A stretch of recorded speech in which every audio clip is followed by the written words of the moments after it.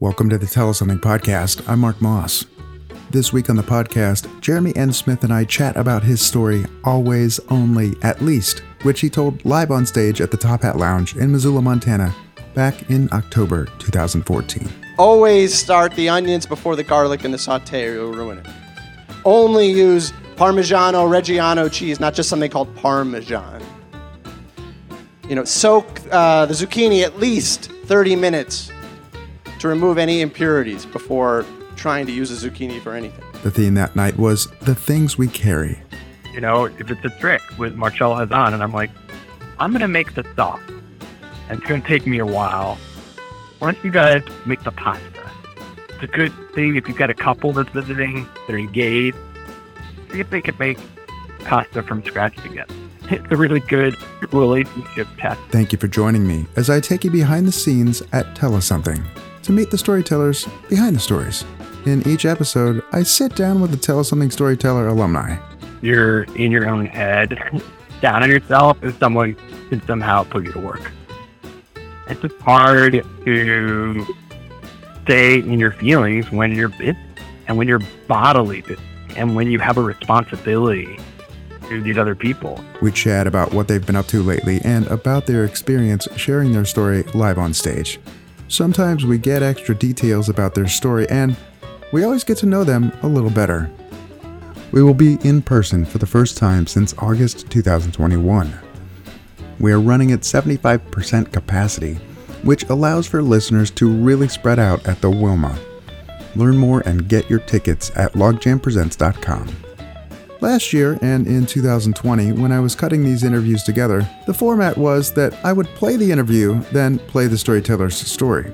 Jeremy, never having heard the new version of the Tell Us Something podcast, assumed that the order was the opposite, that I would play the story first and then play the interview. As I've been thinking about our conversation, I wonder if he's right. So I decided to try it that way. Jeremy shared his story in front of a live audience at the Top Hat Lounge in Missoula, Montana on October 9th, 2014. The theme was The Things We Carry. I traveled in Europe for a year after I graduated from college. And when I left to go on that trip, I had a backpack that I put 2 pairs of pants, 2 shirts, socks, underwear, toothbrush, and a tuxedo. Because my mother told me, you're going to Oxford, and in Oxford there are balls, and to balls one must wear a tuxedo. And she was right. Of all the places I was going, I was aimed toward Oxford because my girlfriend had just a few months earlier won a Rhodes Scholarship, which is one of the top academic awards you can get. Like 30 people in the country get it, of all graduating seniors in college. And it pays for 3 years of graduate school at Oxford, all expenses paid. And so I had scrambled after she won that. We had dated long distance. We were not at the same college. We were thousands of miles apart. And we had dated long distance for 4 years, and I didn't want to stay long distance for 7 years. So I just applied to anything and everything I could to get across the ocean. And I got a crazy scholarship, you won't believe it, but it paid me to travel in Europe for a year. Poor me.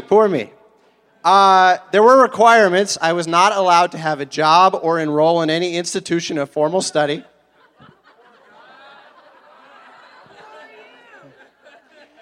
So, I land in London. Look it up. Henry Russell Shaw Fellowship. It was on my business card. Okay. I land in London. I take a bus to Oxford. I get there. She greets me. And she says, I don't think we should live together. I don't think we should necessarily see each other that often.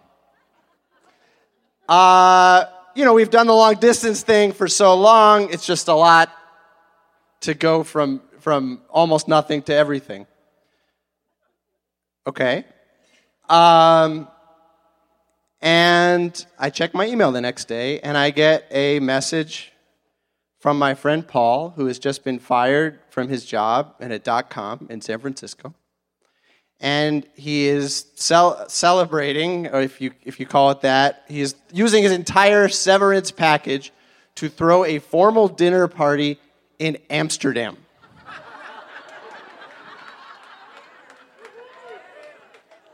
My mother is a genius. Black tie. I take the train across England, through the Channel Tunnel into France, Belgium, Amsterdam. 24 hours later, the entire time, of course, I've worn my tuxedo because you don't want it to wrinkle. And I get there. Paul's at the train station on one of those big Dutch bikes. He says, "Get on the back, James Bond." We ride to his apartment, and not his apartment, the apartment of a friend he was crashing in. And it is filled with like Noah's Ark worth of food. It's just every fancy, amazing cheese, meat, vegetable of every color, shape, size, whatever. And it's like 5 hours till dinner. And he says, "You're making this, and this." And he's bookmarked the pages in a book. I have never cooked in my life. And I start looking. It's a book. I've never read a cookbook. It says Essentials of Classic Italian Cooking by Marcella Hazan. It's got like a white-haired lady with a wooden spoon on the sort of side. And I start reading. And these three words, it says always, only, at least, all the time in this book. Always start the onions before the garlic and the saute or you'll ruin it. Only use Parmigiano Reggiano cheese, not just something called Parmesan. Soak the zucchini at least 30 minutes to remove any impurities before you trying to use a zucchini for anything. Okay, so recipe 1 is like a stuffed spinach pasta with ricotta cheese, ham. There's like nutmeg somewhere. Chard, and it's 10 pages long, the recipe. Well, I turn around, Paul's chopping, dicing, cooking, baking, whatever. Okay, so just step 1, make the pasta. Refer, 30 pages, there's 30 pages in a different chapter how to make the pasta. And it's like, make the pasta. I mean, it's like, to start with the spinach, I'm literally elbow deep with flour in just a few minutes. Beating the eggs in, and time passes. I'm immersed. People start coming in. Beers are cracked. Backs are slapped. People are calling me chefy. I've got an apron over my tuxedo. And I'm cooking this, that, and the other, and it's proceeding, and it's amazing. And at the very end, this dish is like a Yule log or something, and it's wrapped in cheesecloth. At the very end, this pasta that's been stuffed with all these things, and then that's like dropped like Jacques Cousteau into this boiling water. And we took it up, and it's midnight when it's unfurled, and the steam and the cheers. And I'm with friends, and it's a transformative moment. And I go back the next day. Party's over. And I get there, and I check in with my girlfriend, and she feels the same way she felt before my transformative moment. She has not had a transformative moment. And so, okay, I've got this I'm actually going to travel on my traveling fellowship. And I hang up my tuxedo in her closet, and I take my backpack with my shirts and pants and shorts and toothbrush, and I go to the bookstore, and I get Essentials of Classic Italian Cooking by Marcella Hazan. And I start carrying that instead of the tuxedo. I go to France, and I'm, baking zucchini. And I go to Italy, and I'm making pizzas and, spaghetti carbonara.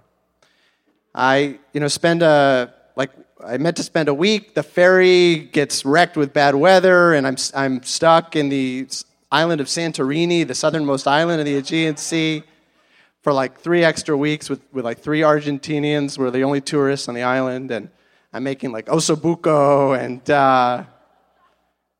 and I'm telling stories from Marcella Hazan, Essentials of Classic Italian Cooking by Marcella Hazan, and I'm telling people why they should never use a garlic press, and how, if you don't have canned, tinned, imported San Marzano tomatoes, who are you?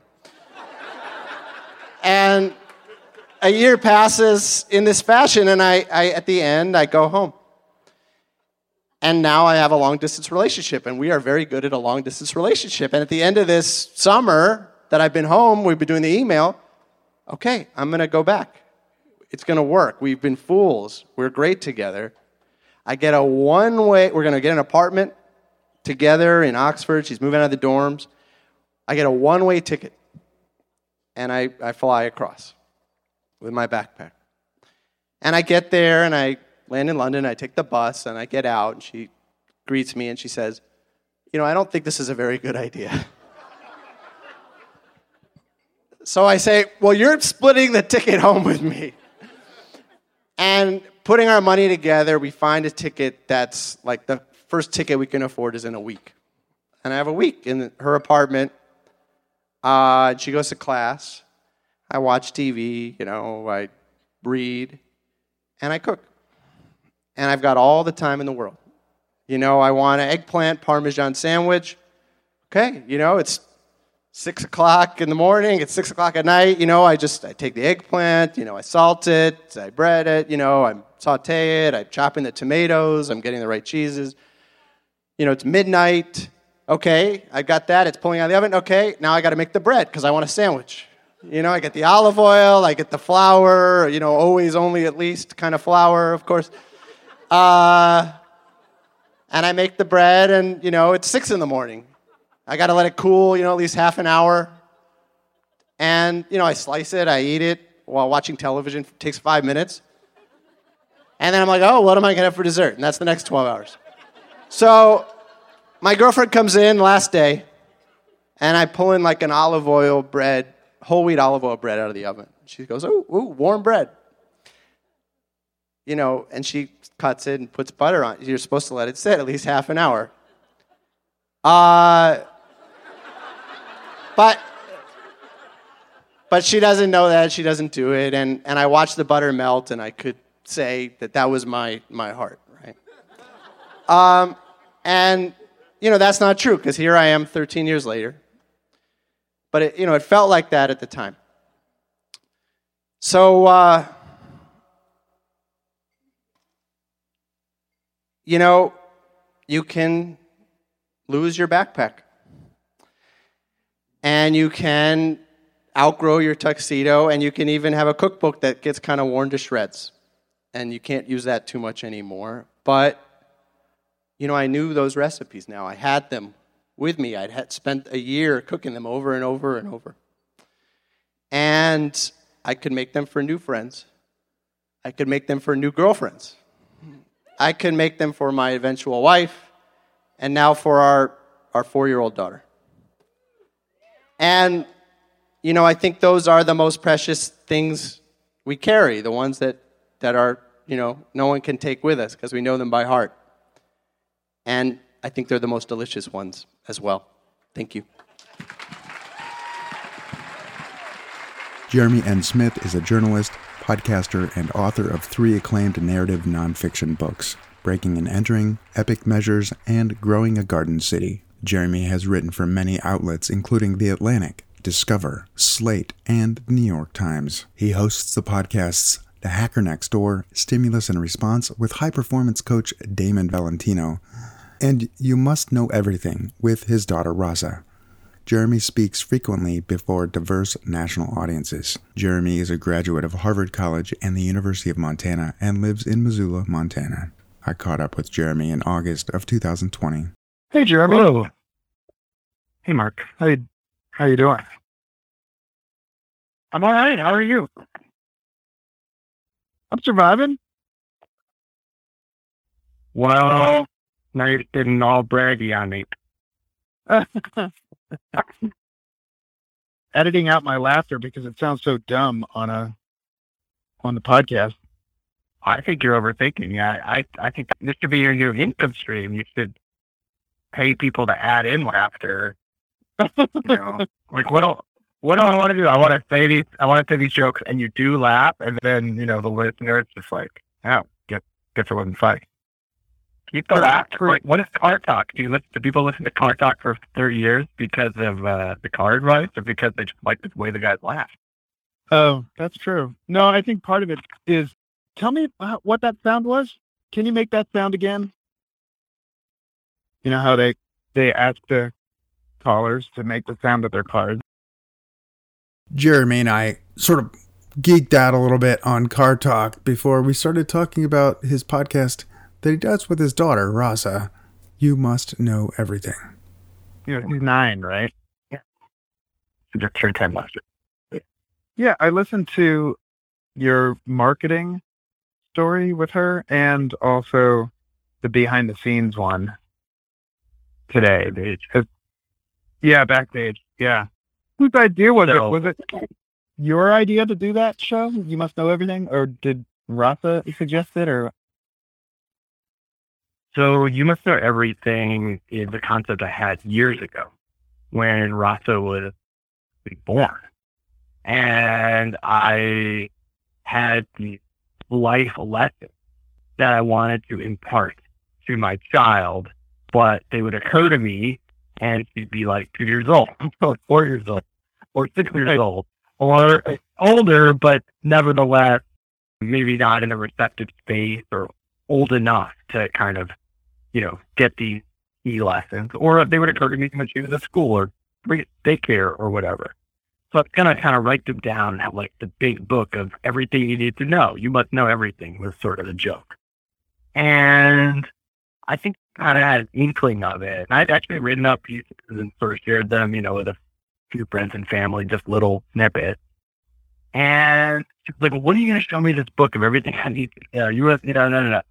And, I showed her a little piece once, but then in the pandemic, we're home together. And I was like, oh, you know what? I shouldn't write them down. I should just tell her. And I record it. And she's now old enough time had passed that I was like, she's a genius. I don't need to dumb it down or smart it up. I just need to just talk as if I'm talking to Rasa. And that's exactly the right level of intelligence for anyone.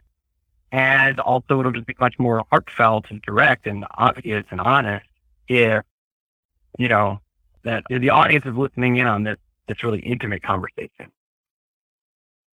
And my real genius move was realizing it should go both ways. I have as much to learn from her as she does from me. So we trade off, as you noticed when you heard those 3 shows. All right. Every other episode, I'm the leader, and I'm like, here's the theory or the lesson or whatever I need to tell you. You need to know. And then the other is her telling me what I need to know. And by the same token, we have these other segments, and I don't know how those came up. They came organically the first time we did it. So we just kept it, where we read and discuss the poem. And again, the person is the leader of that particular show. The discussion of the poem and the reading. And then we have, the vexing question, the last segment of the show, where you can ask the other person anything, point of philosophy, but it's often sort of like, why do we say a pair of pants? Just one of them. Or, when are the earth and the sun closest to each other? That one is the warmest, or those unrelated to each other? Or, how does a dandelion become, go from a flower to a spheroid thing? Or how many people can fit socially distant, space 6 feet apart in the state of Montana? Whatever questions you have, animal, vegetable, geopolitical, then, or, I asked her once, I was like, how can I be nicer to myself? Like, I was like, I'm nice to you. You're nice to me. How can I be nice to you? That was like an example of asking questions. So anyway, whoever the leader has to and then answer that basic question. So then you got to kind of pause and go, okay, shoot, I've got to go figure out how a country officially changes its name, as is the case of the former country of Swaziland. So you can get those two. So there's a sort of magic school bus, your science aspect of it too. And you open that up to anybody. You say, you can tell us what your vexing question is, and we will answer it. You go to youmustknoweverything.com, and there's the submit a vexing questions button. Right. And so that's my question is, it's not my vexing question. It's my just question about logistically, are people utilizing that? Yeah, I'd say about 1 in every 3 we get from the audience. And I'd love there to be more. I think one challenge is, of course, our audience is family, but often if it's a kid with a vexing question, does he or she have kind of email? And that's one reason I did it via web form, so you don't have to have email. You can just go to the website and type it in on the borrowed iPad or whatever. Right. But yeah, you again. Well, I mean, you were on the Pea Green boat, and so that must have hopefully boosted your listenership. Yeah. So we talked about the Pea Green boat is, it's the children's programming on Montana Public Radio, and they're, twice a week, and sometimes then their Saturday morning programming too. And what's cool about that is, children's programming, but everyone of all ages, of all demographics listens to that show. It has to have the most diverse clientele. I've gotten so many texts from people that I'm like, I know you are an unmarried, childless, 52-year-old dude I play basketball with, and you're, saying, hey, I heard you have the Pea Green boat. So, it's got a wide stance, the Pea Green boat. So I want to thank you right up front, because you organized the very first live in-person storytelling event I had ever attended. You're at the Magic of the Peace Farm, right? Yeah. It was Eat Our Words. Yeah. And it was because of you that I was inspired to do this. Well, that's amazing. Just because I know how amazing the events you put it are, and how you've seen it grow, and how much storytelling you've nurtured, and just how the audience is so moved. So to be like, I'm the father of the father of the father of all that pleasure in my own way. It's a lot of, I'm like times removed from all that hard work and amazing stories, but that's inspiring to me, because it means you can just do something that's kind of random and cool, and you can do it 3 or 4 times and it can have the other effect. So thank you. And you just never, I say that to people all the time, like, you know the good you do, but you also like how else good you don't know that you do. Yeah, follow up. Yeah. So, back at you, I hope you're, I know you're getting good feedback, but just whatever feedback you're getting, know that each of those people is speaking for so many other people. I know. And I just wanted to acknowledge the influence you had on the whole thing. But I still want to talk to you about the first story you told at the very first event. The theme was Dear Diary. It was December 2011. It was 75 people in the Missoula Art Museum, packed. Tell us something happened then. Deborah Magpie Erling had just read from her book, The Journals of Sex, and then we sort of pivoted into this other room, and we had Tell Us Something. And you closed out the night with this beautiful story about Anne Crosby. Yeah. So, what can I tell you about that story? What did I not leave in the air? I mean, I said it all. I listened to it again for the first time since I heard it, because then at the time I was not the one editing the podcast. And so I listened to it again today, and your ability to paint a picture of a person, you didn't even say that she was beautiful at first. You just talked about what the environment was like when you walked into a room and you saw her. If you go back and listen to it again, it's beautiful. So thank you for telling it. I gave you no guidance at the time. I was just like, please do this. I respect you and I think you're great. please help me. And you did. There was no workshopping or anything. How did you decide that was going to be the story? Well, I remember I love to follow the prompt because I think that you find things from the prompt as opposed to thinking, this is the story I want to tell and I'll just make it work, whatever the prompt is. And I think also by telling something out loud or by just writing, the story does a lot of writing itself. And a good story, even though you're the one telling it, even though it happened to you, should have the ability to surprise you. And when you said Dear Diary, I had this vivid picture of really the first and practically only diary, I had for most of my life. And it was like this fourth grade, fifth grade kind of diary. And I don't even know if it was, I've had the sort of fancy leather-bound book where you take the strap and sort of, curl it around to around the knob to close it and all that good kind of fancier diaries. But I feel like this was just one of those like 80-page mead journals. But it was like I had to pour out like my first crush into this journal.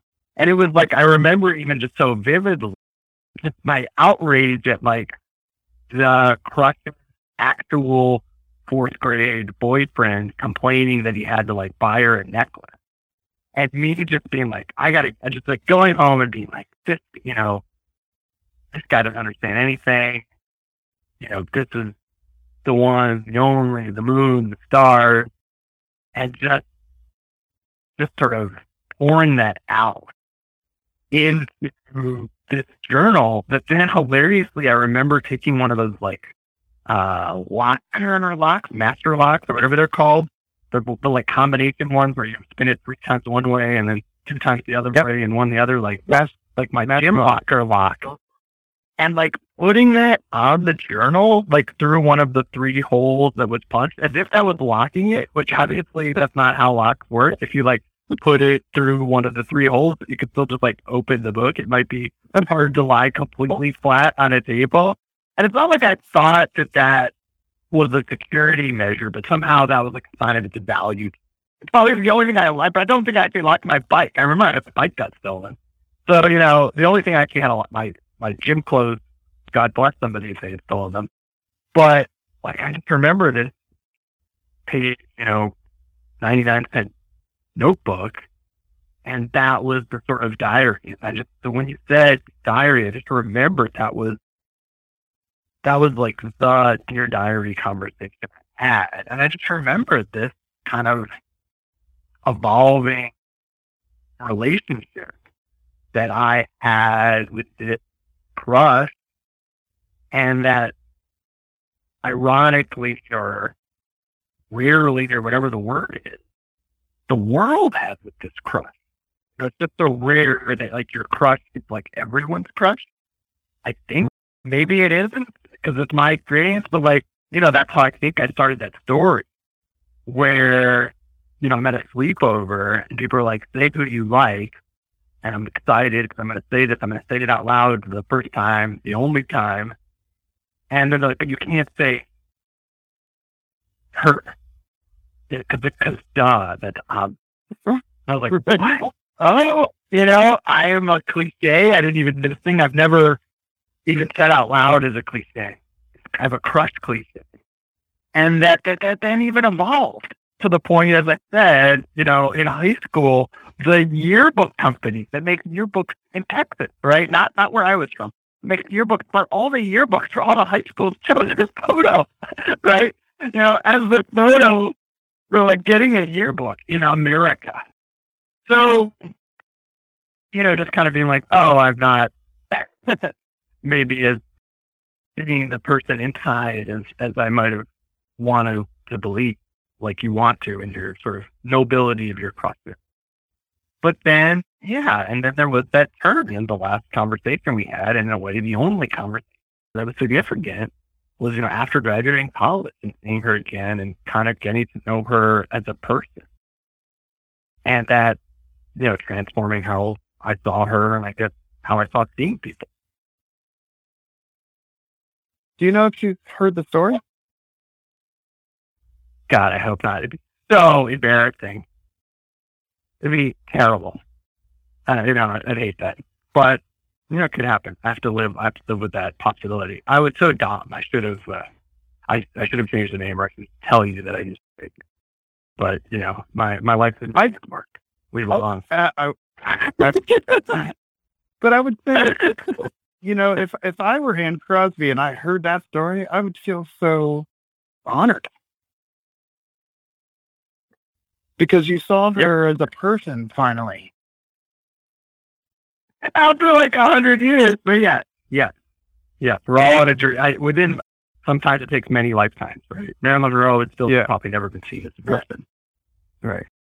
I remember my grandmother talked about meeting Marilyn Monroe at a party once, and she just said Marilyn Monroe wanted to talk about what she was reading. You're just like, yeah, of course. Everybody's got a path. Everyone's got a path. No, it's good. I'm a romantic. I think a story is about someone going through change. No change, no story. You can have funny things happen, you can have quirky incidents, but you have to literally have your life change as a result of what happened, and that could be internal, or it's not a story. And so, yeah, of course you're going to have love and what happens after love, or crushes and what happens after crush, right? Those are one of the building blocks of the story. You're going to have travel, you're going to have tragedy. Otherwise, no change. No story. Right. Every time someone shares with me, I always feel like I need to share a story with them too, to let them know that I get it, that I have a shared experience, and it sometimes veers into almost the non sequitur realm, or gets way off track. Yeah, I did that here. I'm trying not to do that as much, and just recognizing that I do it is a good start. I'm working on it. Okay, when we pick up again here, we're talking about the second story that Jeremy told at Tell Us Something. Always, only, at least. And at the time when you told that story about going to London, you made this reference of don't use a garlic press. And I was like, oh God, I'm a jerk. I use a garlic press. But I didn't know any better. And so then I immediately stopped using a garlic press and only bought fresh garlic. Now I grow my own garlic. Yeah. Last year we had 400 plants that we harvested. Well, what's great about Marcel Hazan, a cookbook author, is that the standards are only minimum. There's not satisfying her. There's just only being potentially acceptable. So, that's what I kind of highlighted in my title of that story. Only you can in the imported San Marzano tomato, right? Soak your cucumbers, not cucumbers, soak your zucchini in my British edition. In my British edition, of course, they're called courgettes. Soak your zucchini for at least 30 minutes to remove impurity. Always, of course, peel your garlic in a certain way. You've got your order. And so I just think that there's actually something really relaxing about structure and discipline. It's someone who has this amazing vision. I remember our mutual friend, Jason Weiner, talking about perhaps another mutual friend, Bob Marshall of Vegan Pizza. And it's like, why is he such a good chef? And he's like, well, and Jason just said this offhand. It was a brilliant remark. He said, well, all good chefs, all great chefs are creative control freaks. And I love that combination, a creative control freak. And, Marcel Hazan, certainly creative control freak. And so, it's sort of aspirational to do something that you would find acceptable.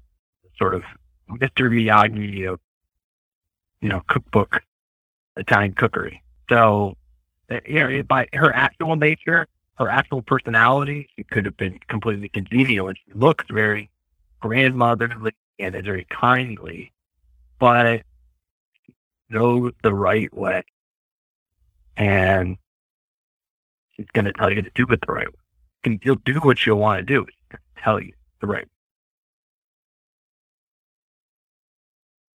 What you never said in the story, which a thing that I took away from the story, was that this opportunity to go to this party and your friend, oh, hi, James Bond, he said to you, he doesn't even acknowledge your potential heartbreak that you're going through. He just puts you to work.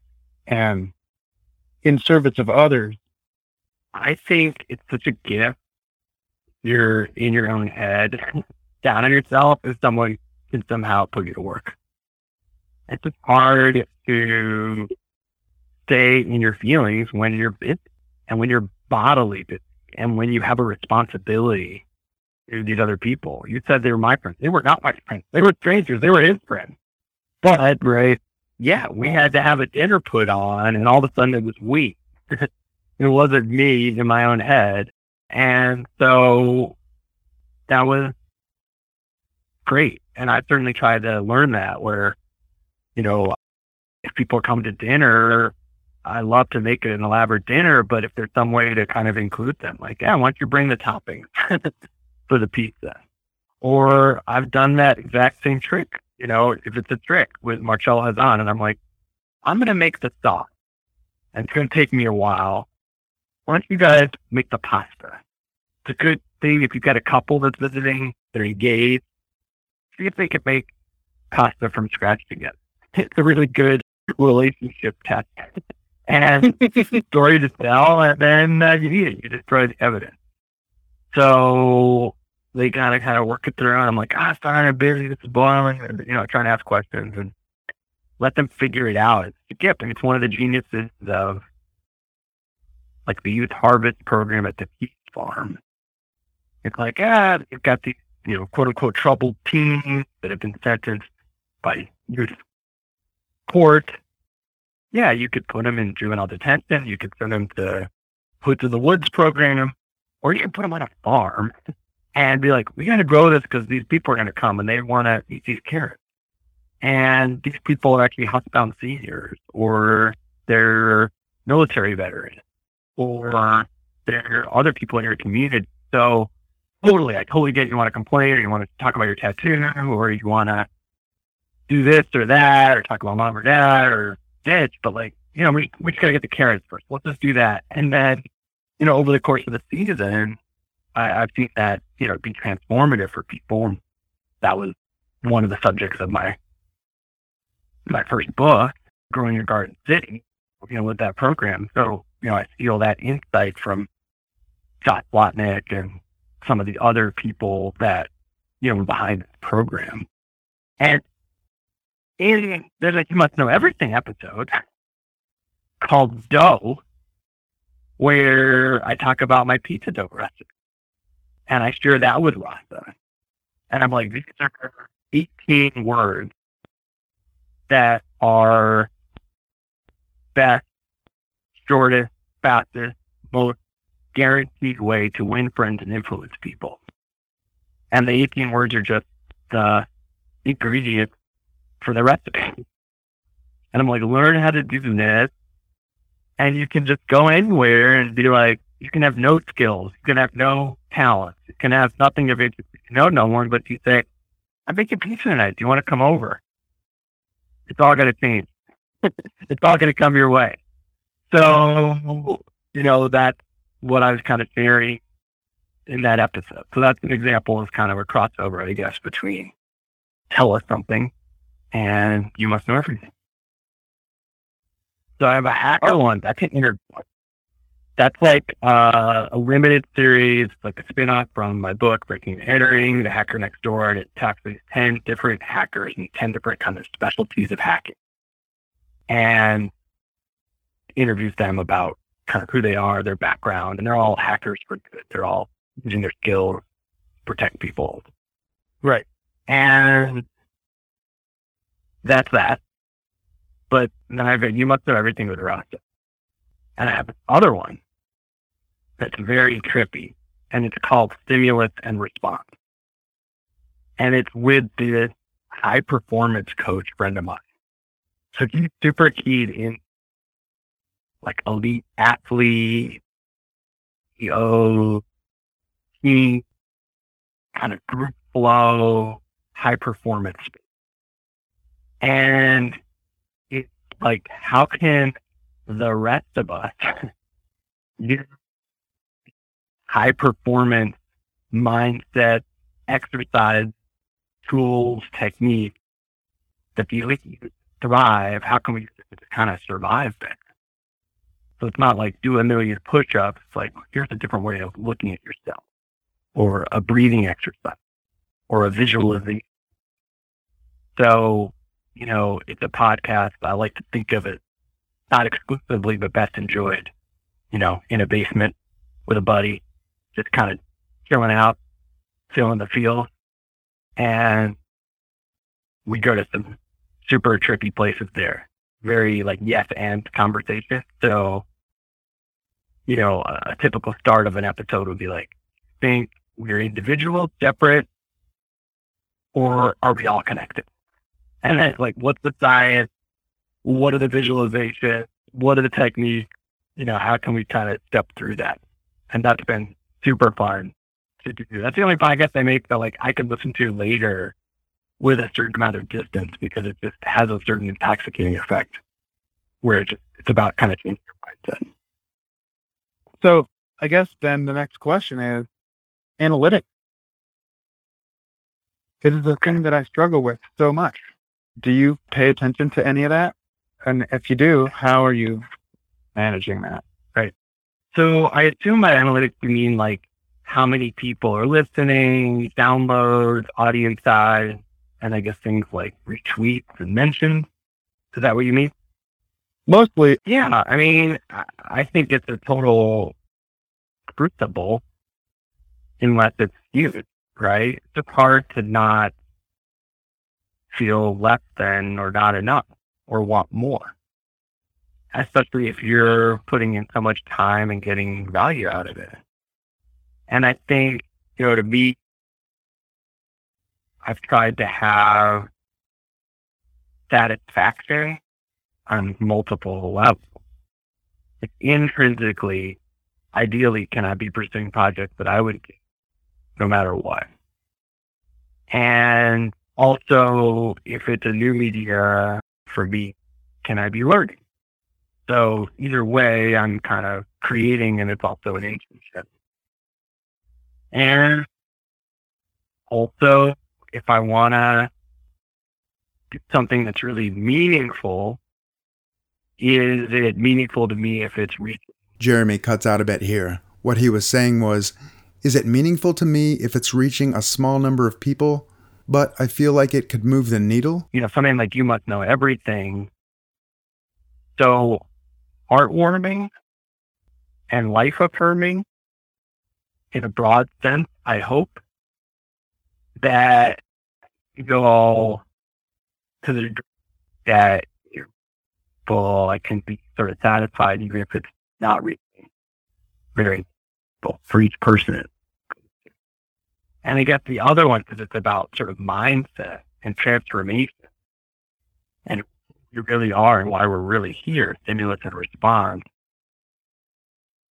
In a similar way, I can be like, well, if I was in person and I was talking to 70 people, that's a huge book event, So yeah, it'd be great if it was 700 or 7,000 or 70,000 or 700,000 or 7 million.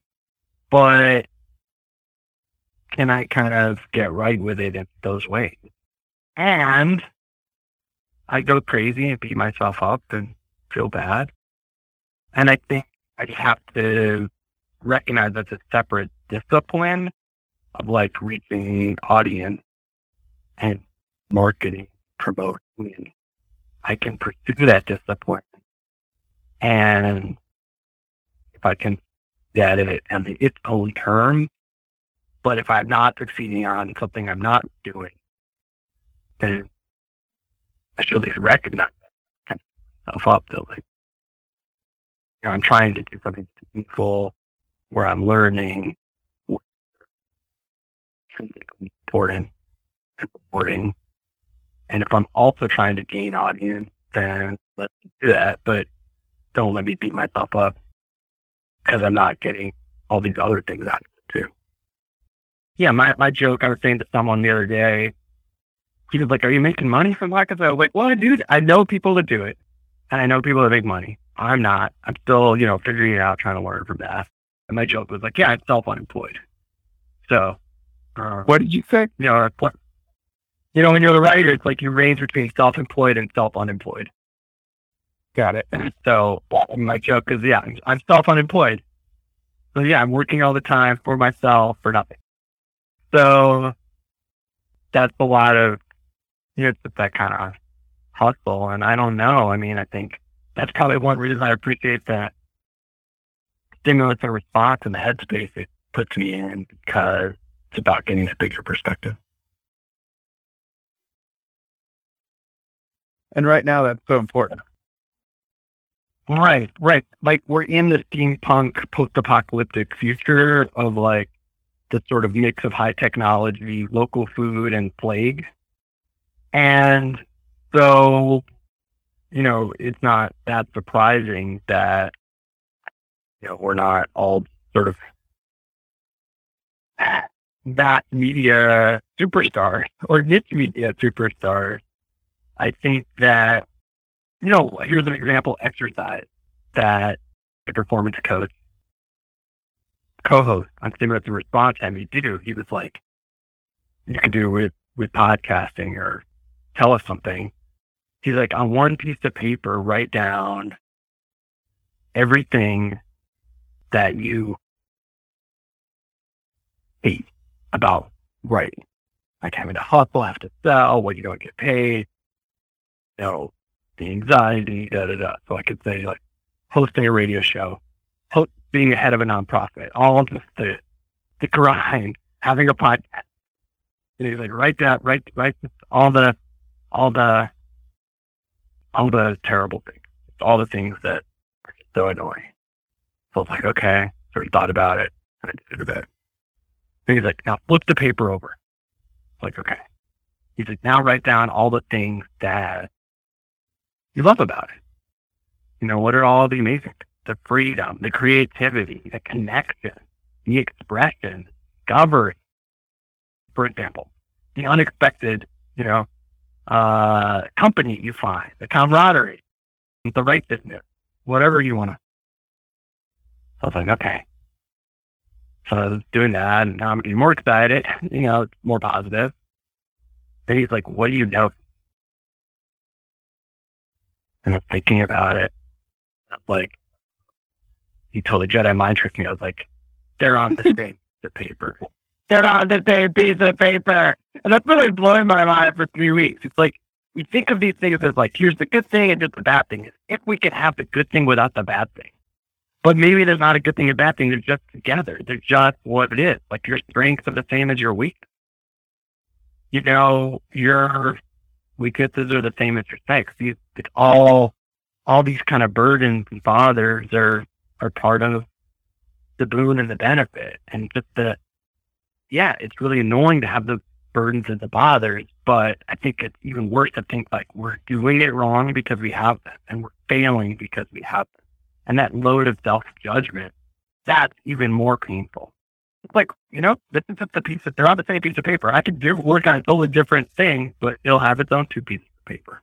So anyway, usually but I mean, it's useful to me already. I've got a grin on my face bigger than I've had in a long time. And as soon as we hang up, I'm going to go subscribe to this new podcast that you've turned me on to. Thank you, brother.